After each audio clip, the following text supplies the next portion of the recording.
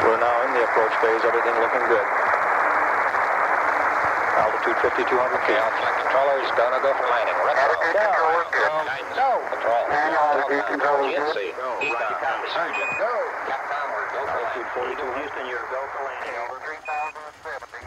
Welcome to the Alien Probe Snippet with Dr. Bill, your planetary xenobiologist. This conversation probably took place in the summer of 1950, when flying saucers were still on the news and had been since 1947. 4 people were walking to lunch at Fuller Lodge at the Los Alamos National Laboratory.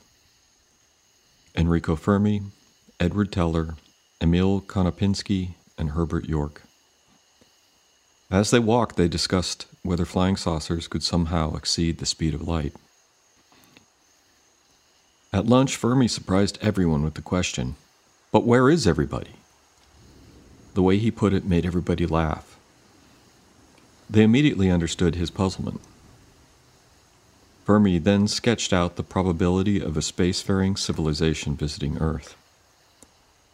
Given that advanced civilizations will emerge and eventually explore their solar systems, if not neighboring stars, and that the age of our galaxy is about 15 billion years, we should have been visited, and perhaps visited many times.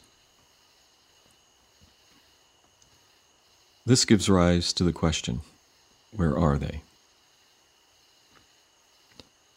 There are an infinite number of explanations as to why we haven't been visited by ET.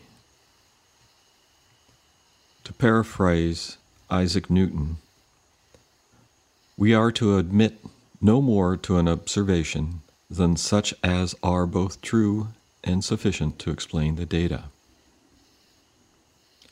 And applying it to UFO or UAP sightings, especially if you take into consideration the 5 observables that violate or expand our known laws of physics, and assume we are seeing technology far advanced of our own, or a phenomena beyond our understanding.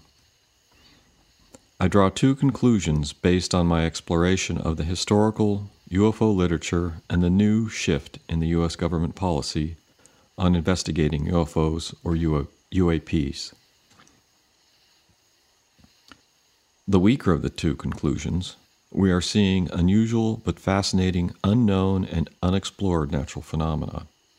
Or 2, as Fermi asked, where is everybody? Simplest answer, they are already here. This is your weekly snippet with Dr. Bill for the Alien Probe podcast.